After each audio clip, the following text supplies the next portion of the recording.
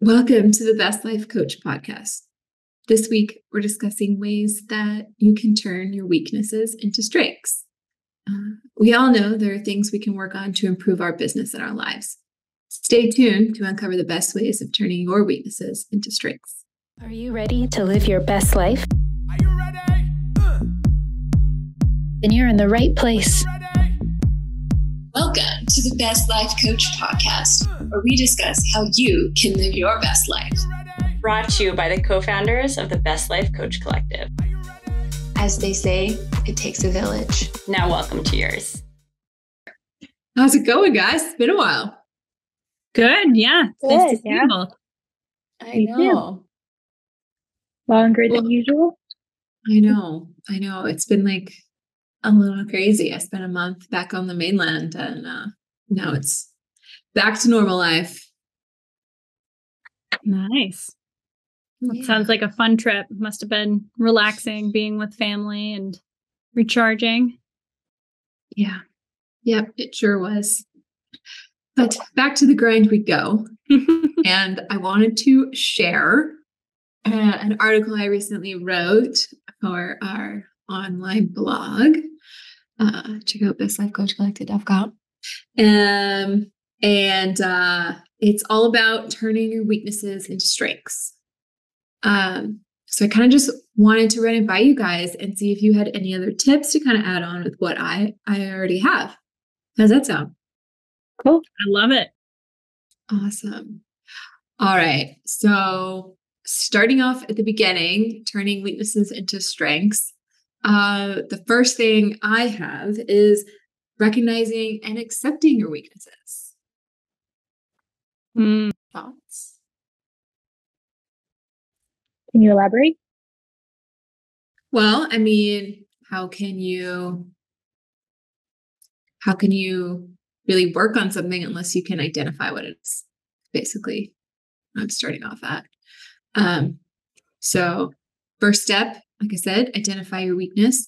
Just admitting to yourself what you're not good at or what you find yourself avoiding, so that you can start working on it. I kind of think like sometimes it's hard for me to see what that might be.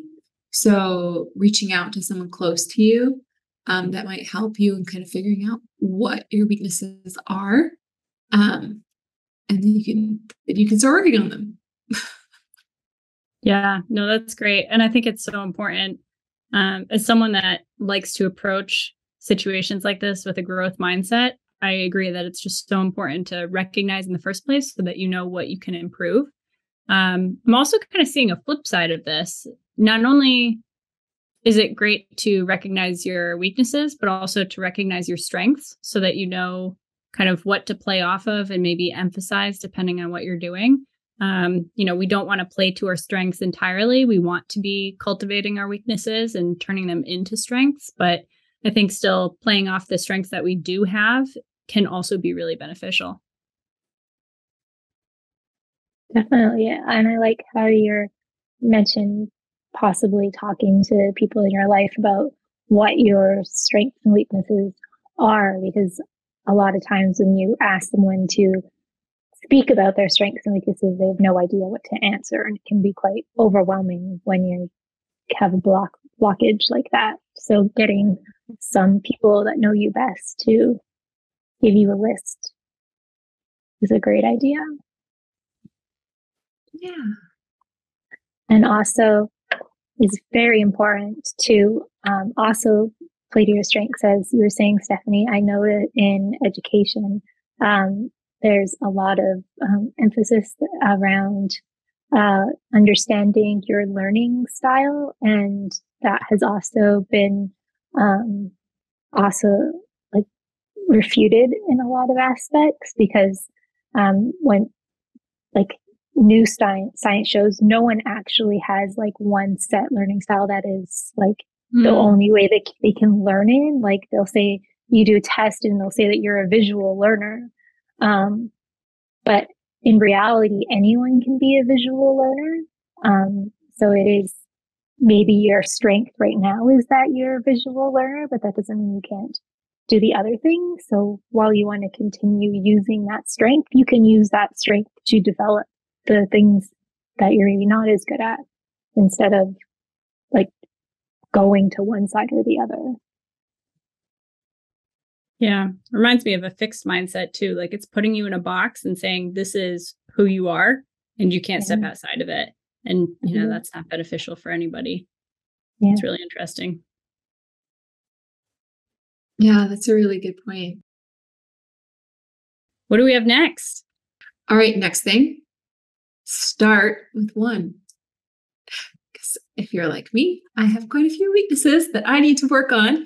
But it's definitely really challenging to try to work on them all at once. So starting with one and really taking the time to address it, to work on it, come up with a plan, and then really master it before moving on to the next. Yeah, I like that. It reminds me of what is that quote? It's better to be a jack of all trades than a master of none, but a master of, I'm going to have to look it up. The full quote is really interesting. Let's see if I can find it while we're chatting. It was essentially something along the lines of a jack of all trades is a master of none, but that's oftentimes better than a master of one.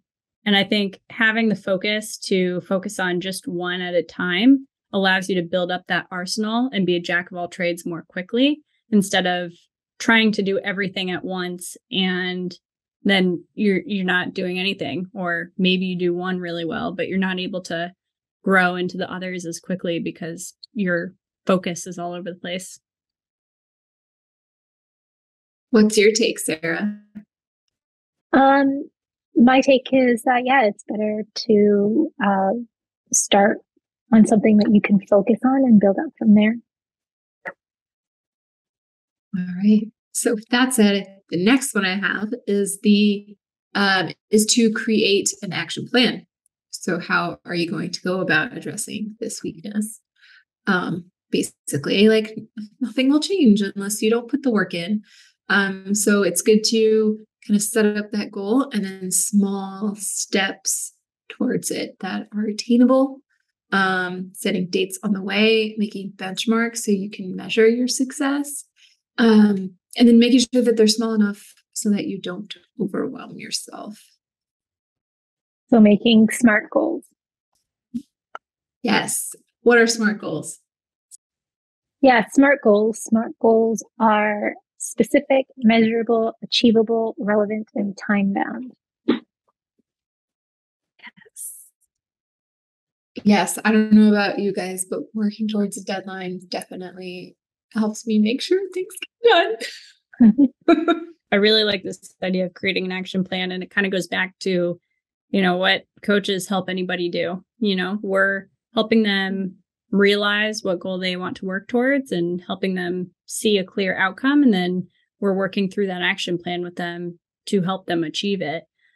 What I also like about this is that by breaking it up into smaller chunks, it's allowing you to see progress more quickly, which keeps building that momentum so that you want to keep going. If you just have one big lofty goal and that's what you're working towards, you're probably going to fail.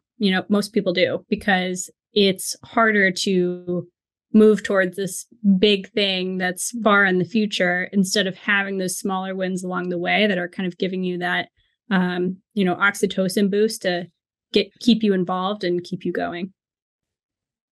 Mm-hmm.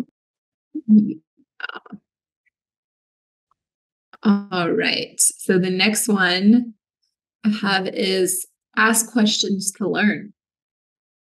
So, for example, for a weakness where you lack knowledge, making sure that you're taking the time to learn about it. Not being afraid to ask questions to those around you. Make it a habit to find out more by reading books, taking a course, joining in on discussions whenever possible. Basically, that by learning, you'll turn your weakness into a strength. Yeah, that's great. My current company, one of the values in the company culture is curiosity, and just making sure that you have that curiosity to just keep learning, keep asking questions, because that's how you create great things. And it kind of, again, takes me back to a growth mindset, which I think is a lot of what turning weaknesses into strengths is all about. But, if anyone's looking to read a book in order to learn, I would highly recommend Mindset by Carol Dweck.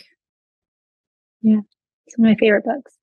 I think that it touches on like what exactly is a weakness. Mm-hmm. Is it a weakness just because it's not your strength? Like, how would you define what a weakness is?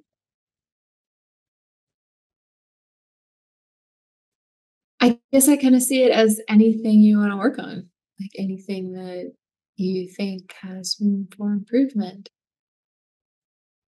A chink in your armor. Yeah, that's interesting to think about, because you could be pretty decent at something but still want to improve. I'll use the example that, I love skiing. I've been doing it for 28 years now. So I've gotten pretty decent at it, I would say. But, even still, there's always room for improvement. And I'm constantly trying to look for like that new thing of, how can I just push the boundaries and be just that little bit better, that 1% better this year. And I think there's a lot to be said for that. Definitely. And that like improvement kind of reminds me of the learning learning curve, where you go from unconscious incompetence, you don't know what you don't know, to conscious incompetence, now you know what you don't know, to conscious competence, to unconscious competence. So conscious competence being like, now you know what you don't know and you're working on it, so now you know things. And then unconscious competence is like mastery, you can do it without thinking. So a strength might be something where you're unconsciously competent at it, and weakness might be something where you're unconsciously incompetent at it. Interesting. I like that. I feel like this piece of our conversation kind of glides right into the next point, which is getting guidance from someone you trust. So when you do kind of reach that point where but you're not like to where you want to be, there's someone else out there who might know. So getting guidance from them. In some situations, this might be a coach. It might be somebody who can teach you something. What do you guys think? Yeah, I mean, there's so many coaches out there who specify in solving one unique problem because they have done it before, they've overcome it, and now they want to help others do the same. I think it's also very similar to, there are a lot of successful people out there that tout reading books as a way to take somebody else's 10,000 hours and use it as if it's their own. So for those that aren't familiar, the concept is if you do something for 10,000 hours, then at that point you kind of become the expert at it. And so learning from somebody else and the 10,000 hours that they've spent and put into a book is a great way to kind of get that guidance and have a better idea of how to turn your weakness into a strength. Yeah, I used to get my students, before I knew that the science had evolved on learning styles, I used to get my students to like do a survey to figure out what their learning style was. And then I would create like a visual with people's learning styles and what their strengths were and what their weaknesses were. So that way I could and visually encourage the people who like have a strength in one area to connect with someone who has like a weakness in that area, so they could teach each other. So it was the same thing of finding someone who already has those strengths and benefiting from each other. That is so cool. Yeah. I wish I had a teacher that did Yes. That's awesome. No, that's the next point on my list. Partner up. It's like you. that. Nice. Exactly what you said.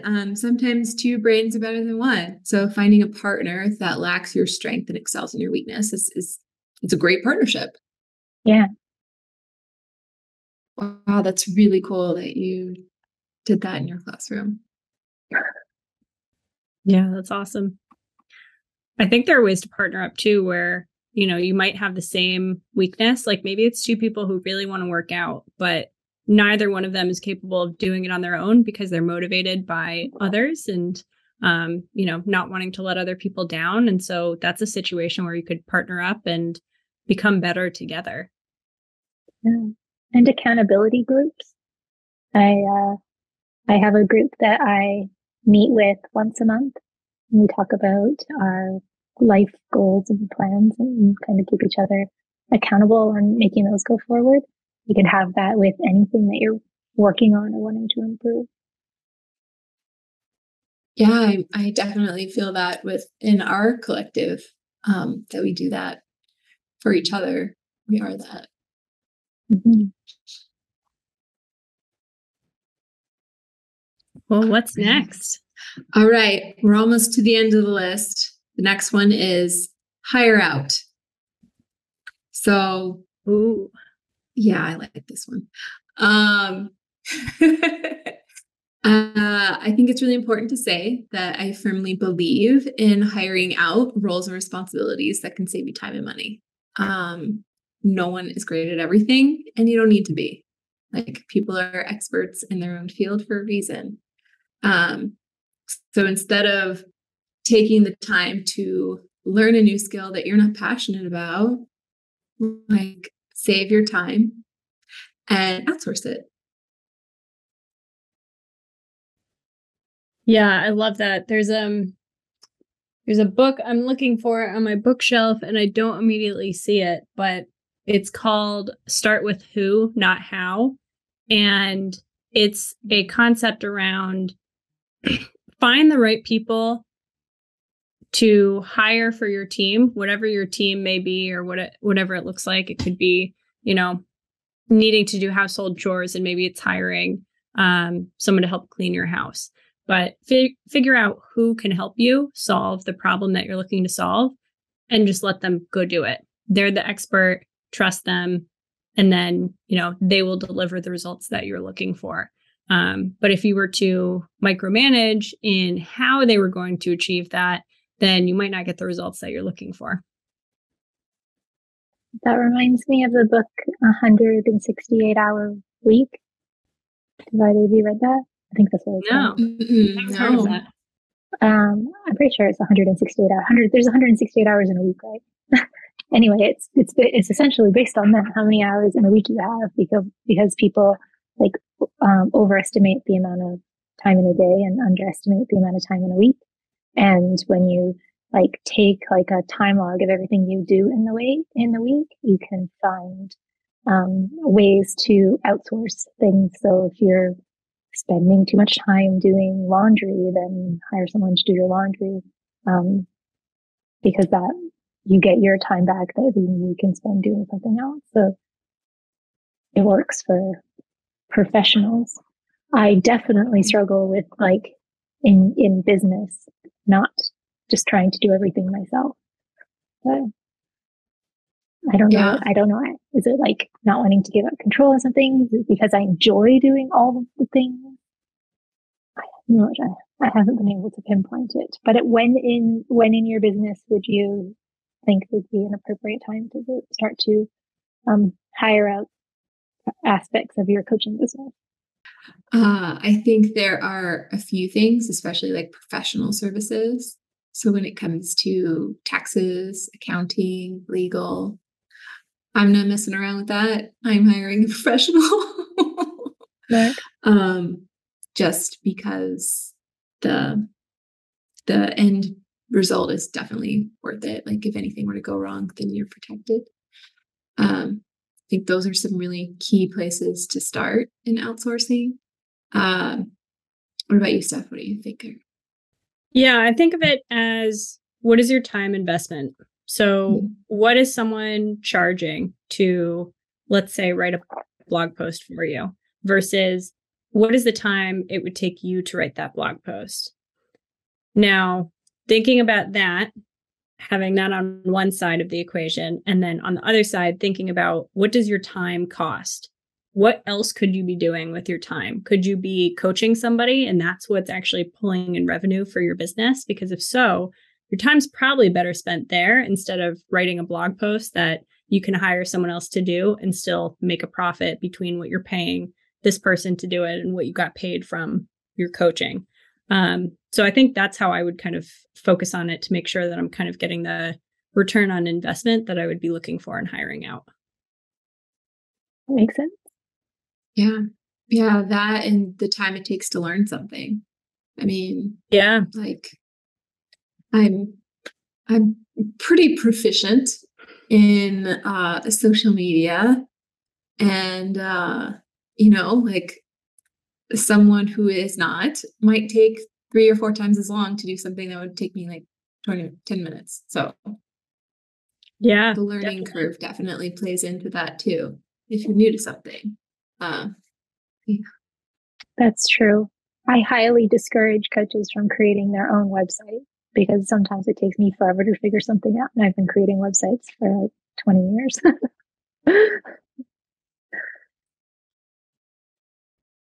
Yeah. Yeah. I mean, well, for sure. I mean, that totally makes sense. That's one of those reasons why you would hire out. You would outsource to, someone who's not going to sit there and spend an hour trying to figure out how to make a button. Like, yeah, my hairstylist was just saying that she spent like hours trying to figure out how to make a banner in her Wix website. And I was like, oh, I feel that. Because I remember that learning curve of like everything is such a steep learning curve in coding. And even Wix, which is supposed to be relatively user friendly, has those learning curves. Do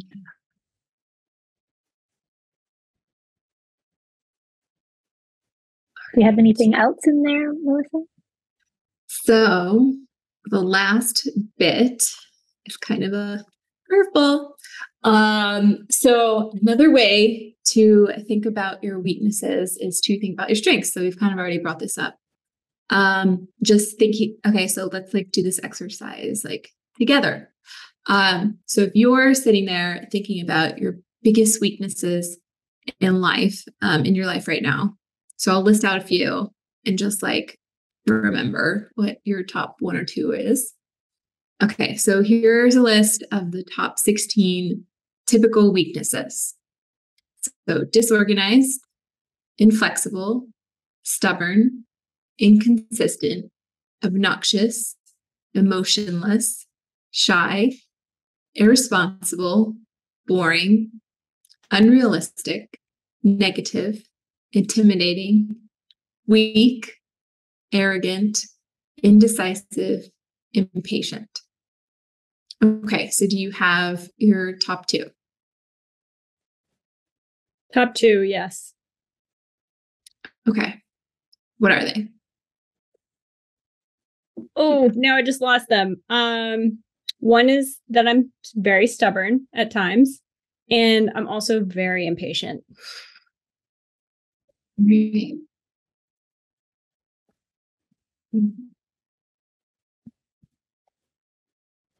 Sarah, do you want to share yours? No. I am also pretty stubborn, as I'm sure you both know. And I can be shy as well, I think. All right. Which is annoying. Yeah. Yeah. My 2 would be shy and indecisive. Right. So the next part of the exercise is to look at the typical weaknesses and traits that are associated with them. So for stubborn, the typical trait that is associated with that is dedicated. For shy, a typical trait is reflective. Hmm. What were the other two? What were the other ones you guys said? So I had impatient. Impatient. Passionate. Oh, being passionate. And then indecisive, being patient. Sounds like we have to team up there, Melissa. I know. So it's really interesting, like just to look at qualities, how they kind of match up with the weakness, and that how hidden inside your weaknesses are your strengths. So they all kind of play in together. And there's no problem with having weaknesses. They're there for a reason because they're tied to your greatest strengths. I think that's going to be. Yeah, I love that. It reminds me of a conversation I've had with my therapist many times around how I can be very emotional. Typically, that shows up in my body as crying. And so if I'm happy about something, frustrated by something, sad about something, crying is typically my go-to emotion.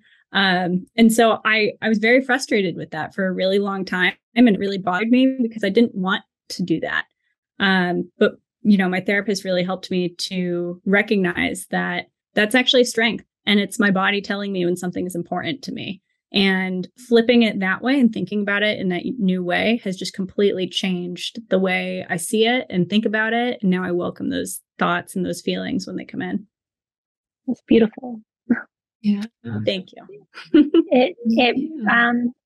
It reminds me of the fact that a lot of people don't think, like, I noticed that all of these weaknesses and strengths are related to your character. And a lot of people don't spend a lot of time thinking about their character and how they can improve and what they want their character to be, and making, as you said before, a plan for improving the areas that they want to improve on. And I think that that's a really important thing to do. I mean, there's plenty of weaknesses that people have that aren't listed on here because this is like a character list. But I think that this is one of the things that it really boils down to. And I think that it needs to be spoken about more as a category in your life to think about, not just like the traditional, like, what's my career going to be and stuff, but like, what type of person do I want to be? Yeah, I like that. I think you just picked our next podcast topic. I think that it works really well for coaches building their business to think about these character traits and their strengths and weaknesses, and think about the values that you hold behind those, and those values, and building those values into the business that you want to build. Yeah. It kind of goes back to how you want to show up in the world and how you want to help the world. And, being realistic with what those values are going to help you attract the right clients that you're going to be really excited to help. That's great. Well, Melissa, thank you for sharing this article with us.